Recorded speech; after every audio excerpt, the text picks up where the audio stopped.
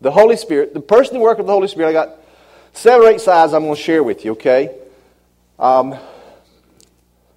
Here's something. God's really dealt with me this week about the idea of, the Holy Spirit, I think probably is, of the 3 people of the Godhead, the 3 persons of the Godhead, the Holy Spirit is the one that's most understood, but whose work today is probably as active or more active than any of the 3. Okay, and we don't understand the Holy Spirit, therefore we don't understand how He works. The Holy Spirit, His work in His person sometimes is really clouded in some mysterious thing that we don't understand, and it challenges us sometimes to understand what He's doing. But scripturally speaking, there are several things specifically that the person of the Holy Spirit does, and there are several characteristics that He has that we need to be aware of. Many of you, this is simply going to be a refresher course, but starting right here, God's been dealing with me on the issue of the Holy Spirit and creativity this week. Now, in the beginning of the book, 2nd chapter, Genesis, the earth was without form and void, and darkness was on the face of the deep, and the Spirit of God was hovering, or you could substitute another word there, brooding over the face of the waters. Now, those of you who have other translations, and if you got it with you, tell me what another word there for hovering could be other than brooding. Do you have a translation out there anywhere?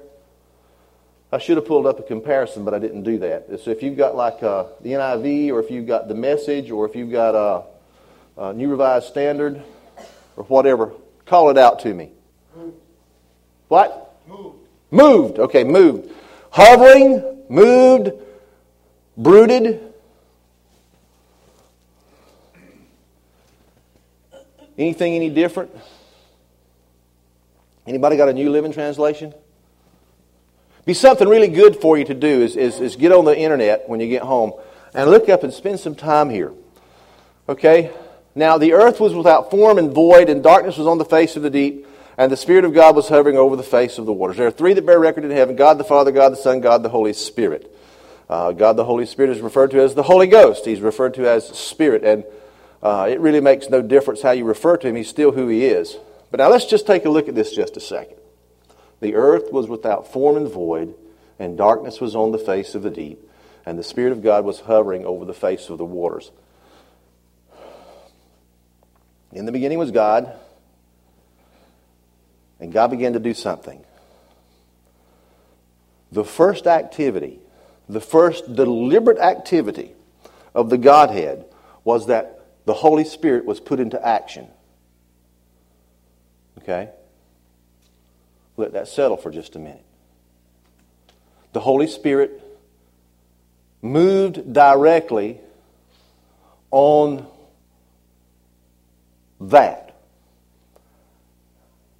I don't know what it was. It just simply said the earth was without form and void, and darkness was on the face of the deep. You go figure that out. Men have written volumes as to what that means. I'm here to tell you something. I don't know what it means, but I do know this. I know that before there was all this stuff, there was nothing. So at some point God moved on something. So the something that God moved on had to come from God Himself, or it would never have been something. Okay? And I can't say that again. I hope you got it the first time.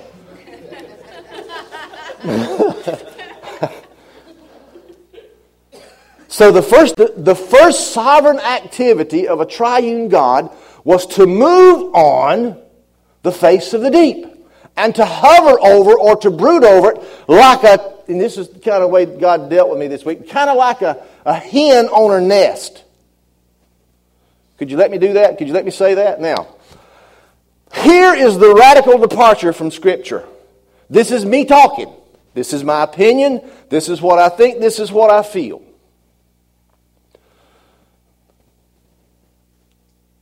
The Word teaches that the Spirit brings stuff that is dead to life.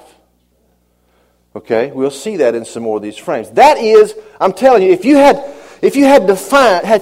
I had to define specifically what I consider to be the pinnacle work of the Holy Spirit in a general way, to make a general statement, I would simply say the work of the Holy Spirit in the Word is to bring something that's dead to life, or to bring life out of death. It's one of the great four paradoxes in Scripture. Now, that is one of the things the Holy Spirit does. So the Holy Spirit brooded over, or like a hen on a nest, just stretched out over all of whatever this was. If you read further on in Genesis, each day that something was created, there comes a point out there, I think it's like at day 3 or day 4, and I just have to go back and read it. It would say, it's talking about the earth, and the earth brought forth the seed that was in itself. Okay? And the fish came out, the fish came in the water, and the plants came out from the seed that was in itself, and the animals came out, da-da-da-da-da, this, that, and the other, da-da-da-da. Over and over and over again, it's repeated that the seed that was in the earth was brought out, and God began to get everything working in His perfect order. Okay? Now, here's what I think. Don't come to me when this is over and hit me with a rolling pin and say, I don't agree with you, because this is my opinion, and I'm happy to let you have yours. But I've been thinking about this a long time, and this week, as I was spending some time with the Lord, this is what I want to share with you. I believe that somewhere in this great activity of God, that the Holy Spirit was doing something in a supernatural way to whatever it was that He was hovering over, which later became everything that we see and know and experience as the physical creation. And He was putting seed into that. He was putting something in there that couldn't get there any other way. And at a particular point in time, that process started, and that process has never stopped. You can't stop trees from growing out there in the woods. You can't keep animals from reproducing. You can't keep the sun from coming up or going down. Somewhere in this process, part of the work of what God did in creativity was the Holy Spirit, the creative aspect of the triune Godhead established itself over whatever all this was, and actually implanted in that thing the life that was to come forth in a perpetual way. For example, let's just go somewhere else. I'll just give you kind of a hint with that.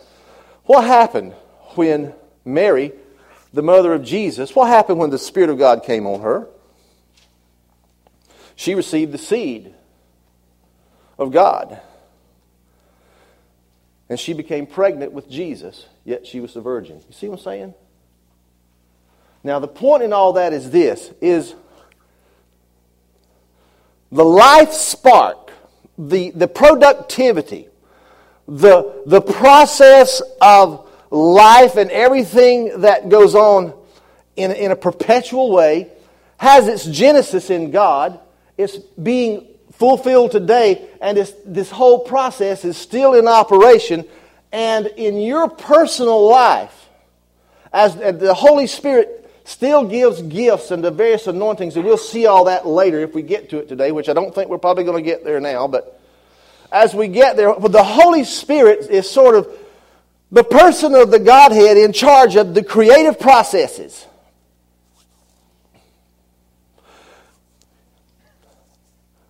You've heard me say this so many times. God knew you before the foundation of the earth. He had you on His mind. He saw you at Calvary. He knew you when you would be an adult. He understood the result, or the way your demise would come. And He also, in the mind of God, He saw you in the heavenlies.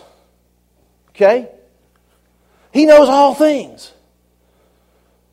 So He knew you. He knows about you intimately. And in terms of the creative process, the Holy Spirit has touched your life. I'm looking at you now. The Holy Spirit has touched your life. He's given some musical gifts. He's given some writing gifts. He's given some dancing gifts.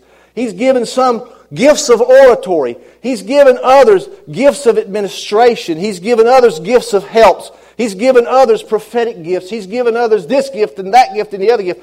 The Holy Spirit is where you get that spark in that unction for you to embrace life and go after destiny. You see? It's a God thing. And the place I'm going to with this today is I want to persuade you, I want to encourage you, I want to admonish you to when you feel the creative process begin to take rise, embrace it. Don't discourage it. Don't think that it's too hard of a job. Don't think that it's too inaccessible for you to do what you feel God is saying for you to do. Don't do that. Embrace that process of creativity, because it is as you embrace that process and as your creativity comes out and as it begins to manifest itself in your life and you mold. So you have some responsibility after the genesis of that is received and embraced. It's your responsibility to kind of take it like somebody making a potter or something. You take that lump of clay and you turn it into a thing of beauty. So see, it's your responsibility in the creative process of things, in terms of your personal expression, to allow God to embrace His gift and to trust God that if He gives you that gift, He will allow you to work it out to a finished product.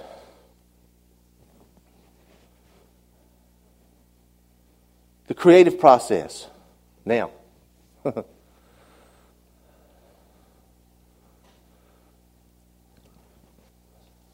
got something to say. I don't quite know how to say this. It's a good thing, though, okay? Just give me just a minute.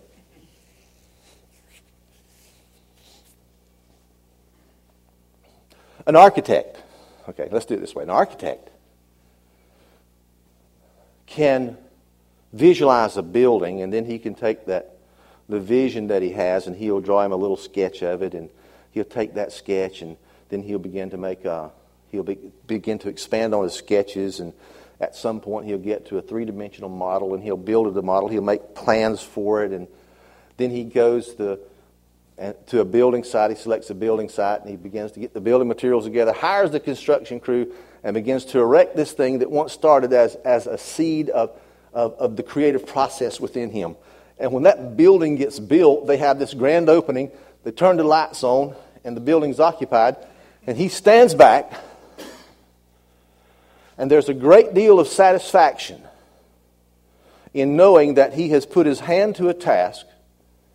He has worked through it. He has completed it. And there's a great deal of satisfaction standing there. There has to be looking at this building that once just was an idea. And there's a finished project. And he goes on to the next one.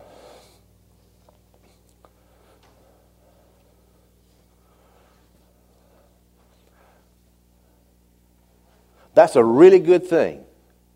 That you would be able, or that he would be able, to enjoy the work of his hands and receive satisfaction in that.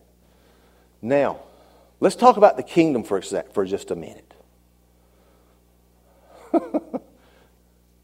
The kingdom works that way to a degree, but it doesn't work that way to a degree. There's a lot of satisfaction in being engaged in the economy of God, in the kingdom. And seeing, okay, for example, let's talk about PWAC or any other church. Let's talk about a ministry, for example. There's a great deal of satisfaction to be able to see it born and to watch it grow. The thing is that there's satisfaction in that, but there's also some frustration involved. Because once it's started and once it begins to grow, the people involved in starting it never see the full-blown manifestation of it. You see, John Wesley, the father of Methodism, he was not privy to live all these hundreds of years and see the Methodist church as it is today. He saw a small part of it. He saw the infancy, the growth aspect. He was the apostolic founder of that denomination or that work. And he left it in the hands of other people. He had satisfaction, but there's also a degree of dissatisfaction because you can never see the finished product. That's where faith comes in. You are responsible in this creative process. There's going to be points along the way in your work, in your ministry, in your life, in your experience with God. There's going to be points along the way where you're going to feel a great deal of satisfaction with what God has involved you in. and what you have done for Him in the kingdom. There's going to be a great deal of satisfaction. When you see somebody saved, or when you minister to somebody in prayer, or when you see a drama going on, the people who work with that sort of thing, or when an artist paints, or, you see what I'm saying? There's a great deal of satisfaction in that. But also, there's a little something that God has built into the kingdom creative process that will not let you rest with one completed project.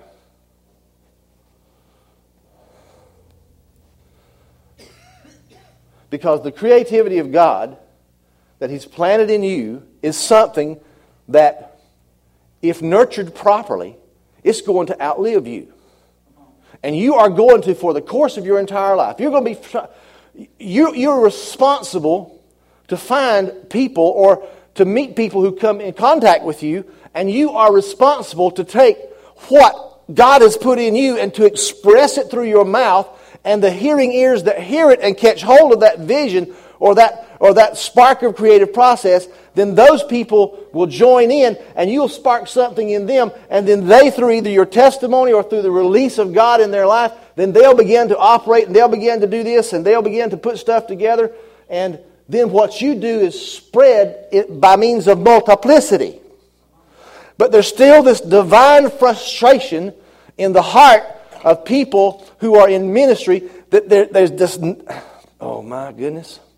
It's just, well, it's like this. I was so full of sausage dogs yesterday when I left here. I didn't think I'd ever be hungry again. Okay? I got up this morning and we had breakfast at our house because we were hungry. We had chicken and scrambled eggs. Yeah. Diced up some chicken breast and some scrambled eggs. We had chicken and chicken. Chicken and eggs. How many of y'all had chicken and eggs? Raise your hand. Well, see here, that's part of the creative process. My wife opened up the refrigerator. There was beef sausage, there was turkey, and there was chicken. The beef sausage is easy to do. Turkey, that's sandwich meat. So, hey, I'll be creative. She was creative. She went and got the chicken breast. And I turned over there and looked at her whenever she was chopping it up, and I was thinking, don't say nothing.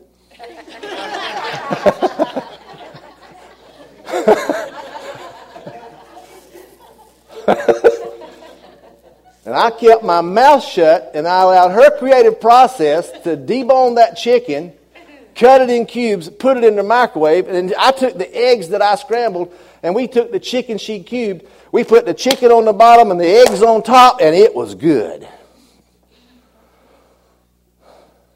But we allowed the creative process to work itself out. And there was a blessing for both of us on the end of it. Now, had I stood there and said, what you doing? I would have gotten the look. You guys know what I'm talking about. I would have gotten the look. And then, probably, the only thing I'd have had for breakfast were my scrambled eggs.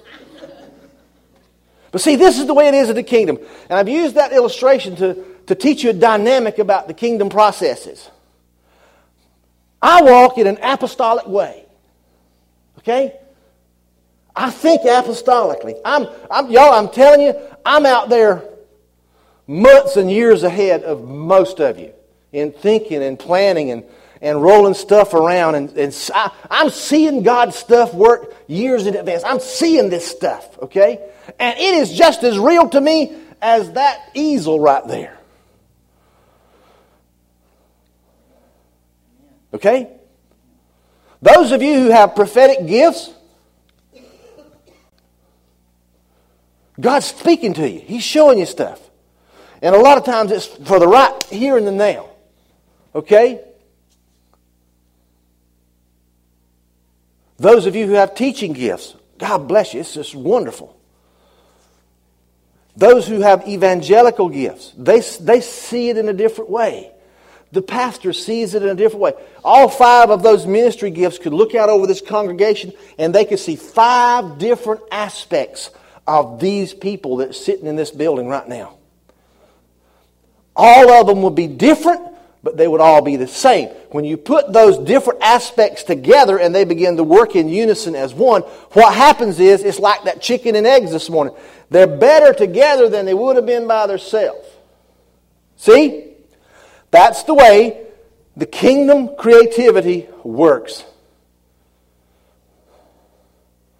And God help us if we ever get to the place where we're satisfied with what the Lord has let us handle, for what He's let us take a part in, and for what we've accomplished. God help us if we ever get there. Because the minute we get there, we start going back down the hill we tried so hard to climb.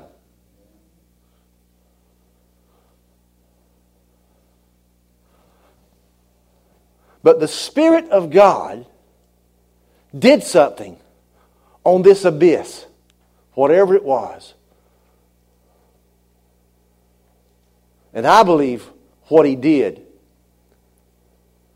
was He put the seed of potential and the seed of creativity and the seed of life for everything we will ever need, both physically and then also again in a spiritual way. When He rests on our soul, I believe the same thing happens. He awakens. He awakens the heart and the mind of God, and He awakens the purposes within us. And we begin to think about new thoughts and things, and we begin to roll them over and sometimes struggle with them. Embrace them and just go for it. I'm here to tell you today, I want you to go for it. Don't be satisfied with just simply what you have. Let the hunger and the thirst of the Lord rampage through your body. You know, when you see something, when you feel something, when you think something that's creative, don't dismiss it as just an idle thought, just a random thought running through your head or your mind. You stop just a minute. A lot of times all you need is confirmation. For example, you know, the storehouse ministry was born out of a couple people getting the same thing at the same time and speaking it out. It's confirmed. Heard it's a good thing from the Lord. The garden project was the same way. Little things that's going to bless people's lives. See, that's part of creativity. I don't have a tractor. James got a tractor. I don't have land. He's got land. You see how it works? So allow the creativity of God to find full manifestation in your life. And you know what? People may think you weird or strange. Because I'll tell you now, when I was sitting at that table in that planning meeting about the dance thing, every single person, without exception, my wife was not there, every single person, without exception, got up and thought I had lost my ever-loving mind. And not one of them wanted to participate in it. And in less than 2 months, most of them were dancing. Yeah. Now, they're not here today because of other things, but that's okay. But what I'm saying is, that was a God thing. That's life. I think it's wonderful. Okay. Slide number 2. Are we okay with that creativity? We okay? Everybody's good? Okay.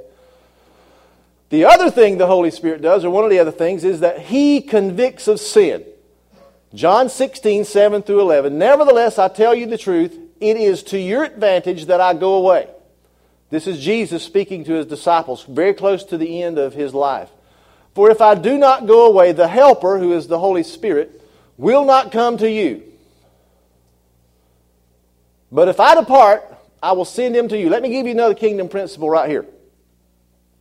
And this is just, I know I'm not going to get through with all this, so I'm just going to kind of graze along here and give you what God gives me right here. If I do not go away, the Helper will not come to you, but if I depart, I will send Him to you. There's another kingdom principle. And a lot of you have learned this. And when I say this, it's going to make a lot of sense. Every single one of you, either at some point in your life or right now, you've got something good and solid and substantial that God has given you.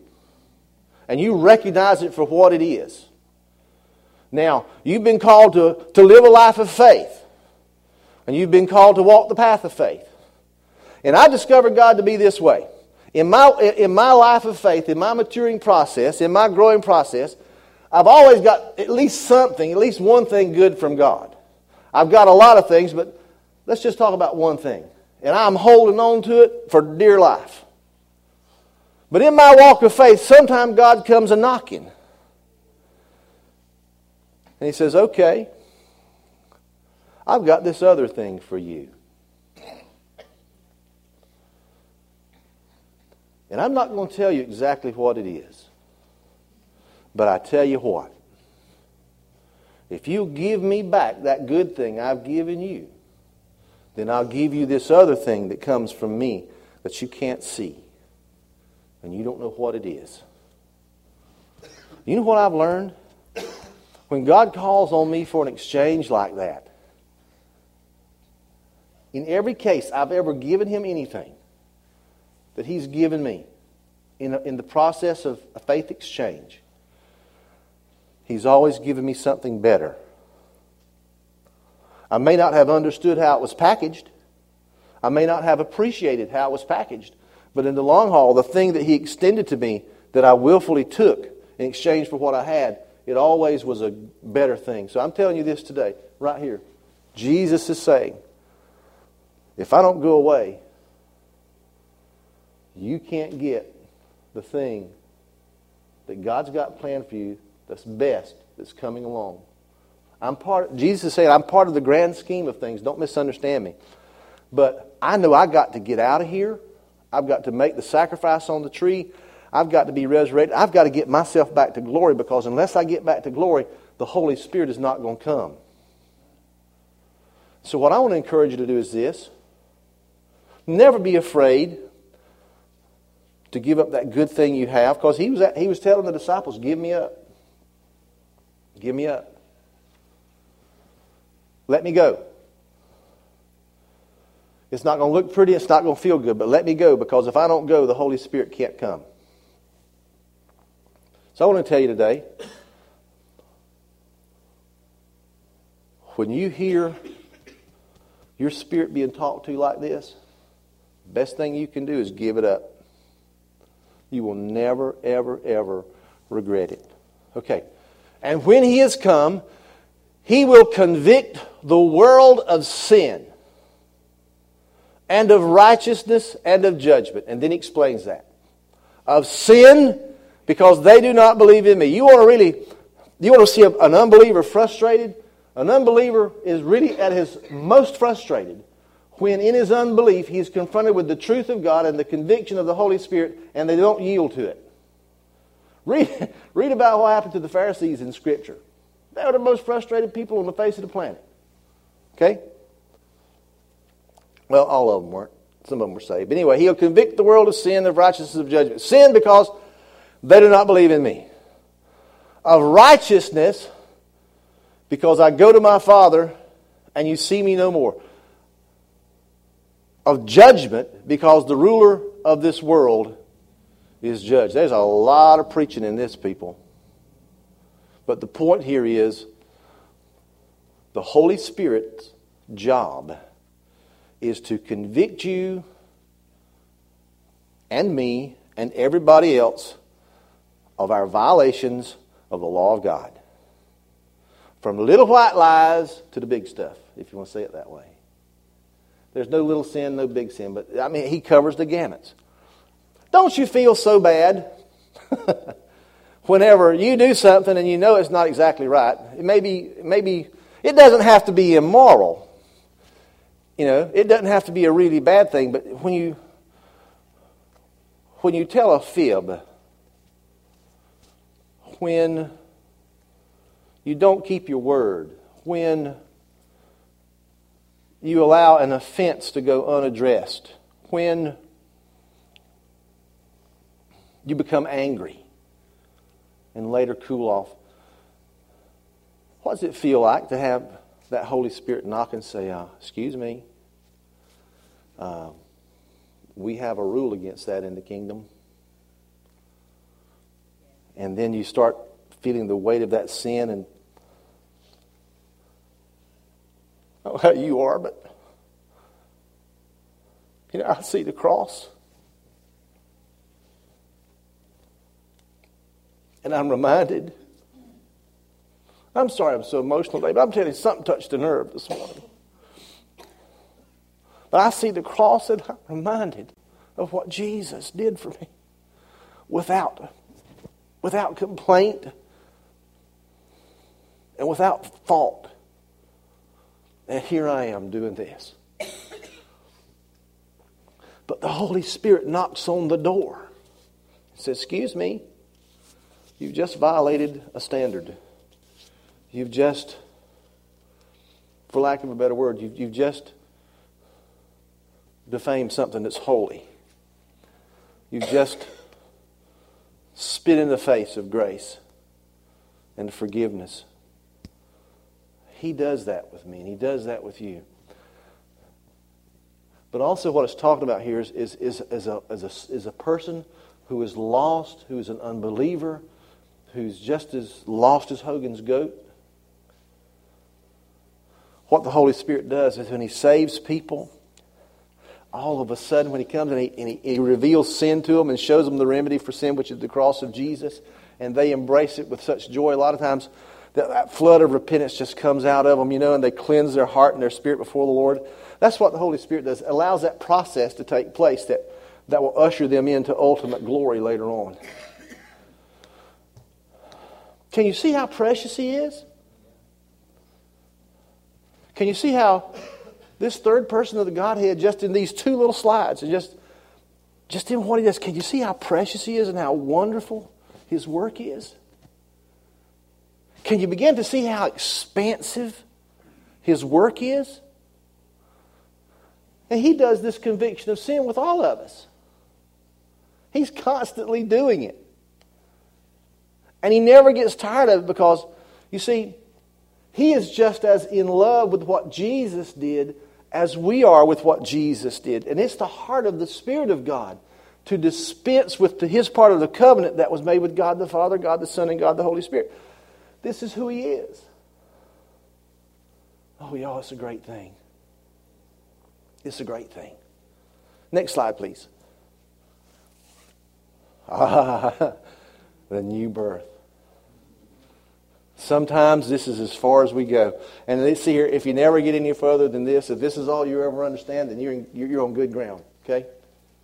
It's the new birth, the Holy Spirit. John chapter 3 is the place we always go to this. Jesus talking with Nicodemus. Jesus answered and said to him, most assuredly I say to you, unless one is born again, he cannot see the kingdom of God. I'll just insert something right here. I'm glad he didn't say, most assuredly I say unto you, unless one is born again, he cannot see the church. Let me tell you something. When you come to Jesus, you ain't coming to a church. You're coming to an everlasting covenant sealed with blood, bought for and paid for with the life and breath of the sinless Son of God. That's who you're coming to. Oh, okay, another little thing we do here. We don't hook baptism with automatic church membership. You ever thought about that? I got blew out of the water as a Baptist pastor many years ago when I discovered that Philip baptized an eunuch. I mean, he baptized a eunuch. And there was no church anywhere around. It's something called non-church baptism. Unfortunately, and I'll just go ahead and say this.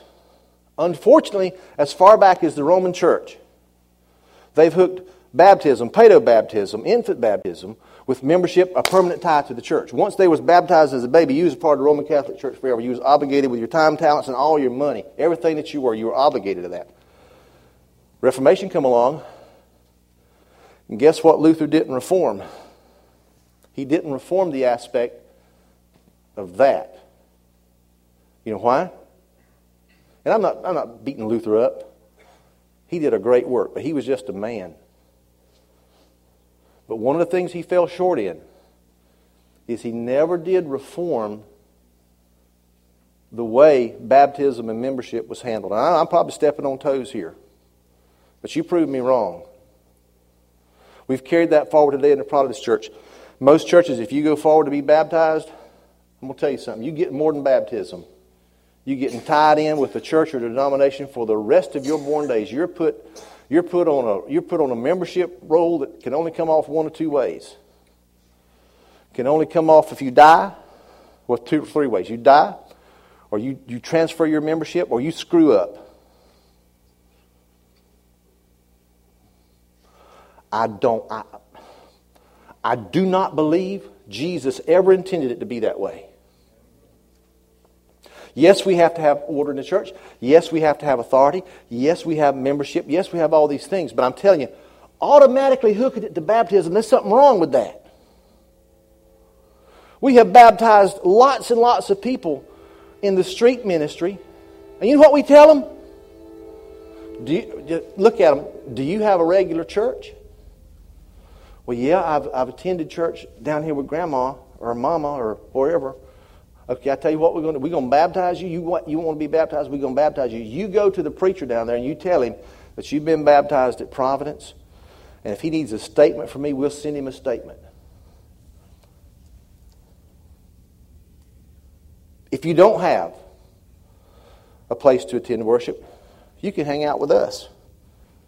But if you want to be a member here, you tell me.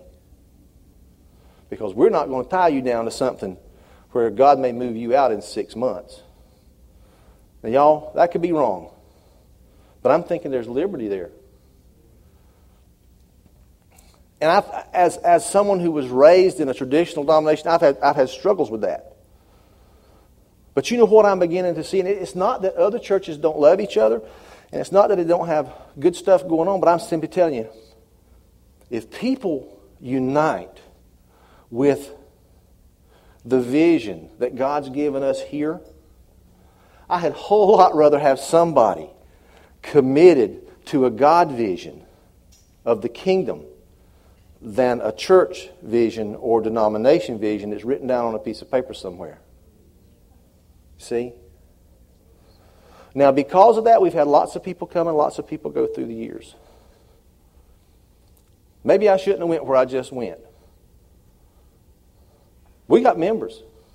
Great members. Wonderful members. But they're members because they want to be, not because you can either... If you can get baptized, but you're going to be a member. We don't put stipulations on that. The only thing you need to be baptized is a confession of the Lord Jesus Christ. You go back to the Bible, that's the only thing that's ever said. He never anywhere said, anything other than that. Well, did I offend you? Okay, I hope not. Oh, I hope not. Anyway, most assuredly I say, unless one is born of the water and the Spirit, he cannot enter the kingdom of God. That which is born of flesh is flesh, and that which is born of the Spirit is spirit. Do not marvel what I said to you. You must be born again. In other words, it has got to happen because you're in a dead state, so you've got to be given life again. The wind blows where it wishes, and you hear the sound of it, but cannot tell where it comes from and where it goes. So is everyone who's born of the Spirit. Now, I tell you what, if you don't have spiritual eyes to understand those words, you don't have spiritual eyes or ears. But the work of being born again is a completely spiritual process. It's taking a dead, cold, spiritually lifeless life and bringing something to life on the inside that's never had life before. Something that never could enjoy the pleasures of God can now enjoy the pleasures of God. Something that a person who could never enjoy forgiveness or mercy or grace or could never extend forgiveness, mercy, or grace can now do that thing. The capacities that one has after the new birth are so much opposed and different to the orientation beforehand till it's not even funny. I mean, it's two entirely different experiences. It's two different lives altogether. Now me, I can't remember a time when I didn't love the Lord. As a child brought up in that great, wonderful country church I was brought up in, man, I tell you what, I'd go there on Sunday. We had great singing. I'd take that hymn book out and I sat on the front row. I would just, as a little fella, I'd take that hymn book and I had them songs memorized because, see, I'd heard them from my mama's womb. I came up singing. I think I probably sang before I talked. But I came up singing. And I'd sing those songs. And I loved the Lord. I loved Jesus. But at 9 years old, I gave my life to Him. And it's not always been so hunky-dory dandy. There have been times in my life I was more serious about it than others. But I'm telling you, there's probably a lot of y'all in here, you can remember the way it used to be before you ever knew Jesus. And you can tell me stories and you could testify to what you've been through and what kind of life it was. We've heard those stories over and over again. You see, I can't really relate to that. But what I can relate to is the spiritual truth that says unless the Holy Spirit of God does something good, that nothing good will ever, in a long-term way, ever follow that. If there's any good in your life, I'm telling you, if there's ever good in your life, if there's ever anything positive and holy and righteous, it's because the Son of God did something for you, and it was applied by the third person of the Godhead, the Holy Spirit, and it brought something to life that was dead. You see, that's who He is. Okay, let's go through these slides real quick. Next one, please. Guides us. I still have many things to say to you, but cannot bear them now. However, when He, the Spirit of truth, has come, He will guide you into all truth. He won't lie to you, people. For He will not speak His own authority, but whatever He hears, He will speak. And He will tell you things to come. Oh, boy. Yeah, we missed that, don't we? That sounds a little prophetic to me, doesn't it, to you? Guide you into truth, and He'll tell you of things to come. Thank you, Jesus. He'll glorify me. For He will take what is mine and declare it to you. All things that the Father has are mine. Therefore I say that He will take of mine and declare it to you. Next slide. He indwells us. Do you not know that your body is a temple of the Holy Spirit who is in you, whom you have received from God, and you are not your own? You are bought with a price. Therefore honor God with your body. Wow. Next slide.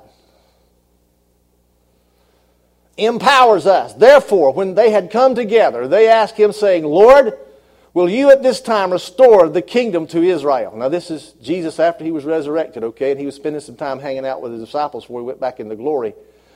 And He said to them, it is not for you to know the times or the seasons which the Father has put in His own authority, but you shall receive power when the Holy Spirit has come upon you, and you shall be witnesses to me in Jerusalem, and in all Judea, and Samaria, and to the end of the earth. Wow. Power to do what? Power to preach and demonstrate the kingdom of God on every grain and speck of sand and soil from where they were all around the circumference of the earth and back again. It is the Holy Spirit that drives evangelism and mission work and the work of the church and every aspect of the kingdom. It is the Spirit of God that gives us power to do that thing. If any of you have ever been involved in any kind of ministry whatsoever and you tried to do something on your own and give it life out of the power of your own flesh, you probably came up against a stone wall and you watched something die that never had life to start with. Boy, that'll give you a wake-up call. Don't try to put life into something God hadn't breathed on. It is a complete, total waste of time, effort, and energy. You'd be better off taking a nap.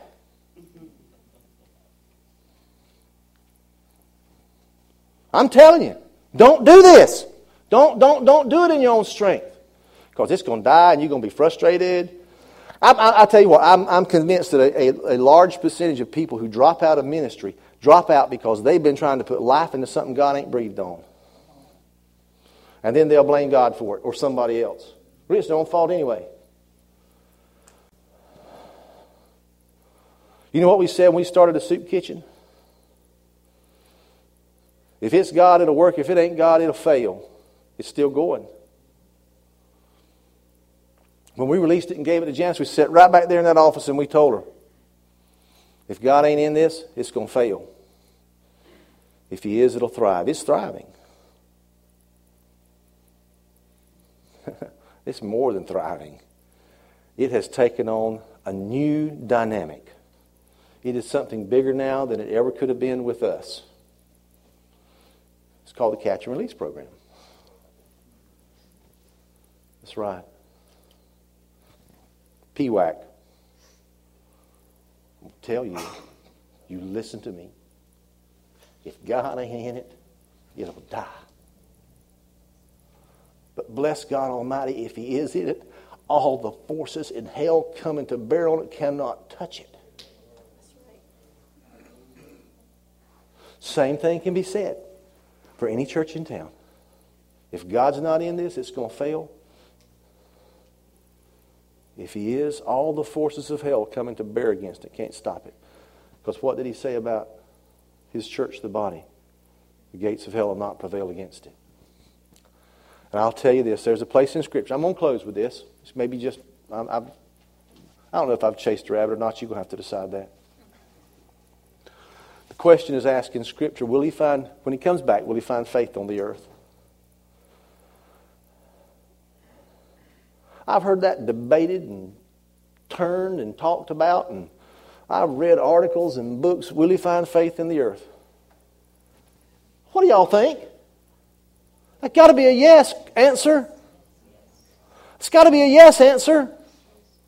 Because He never ends something that He starts. It's never going to come. He's not going to rapture us from failure.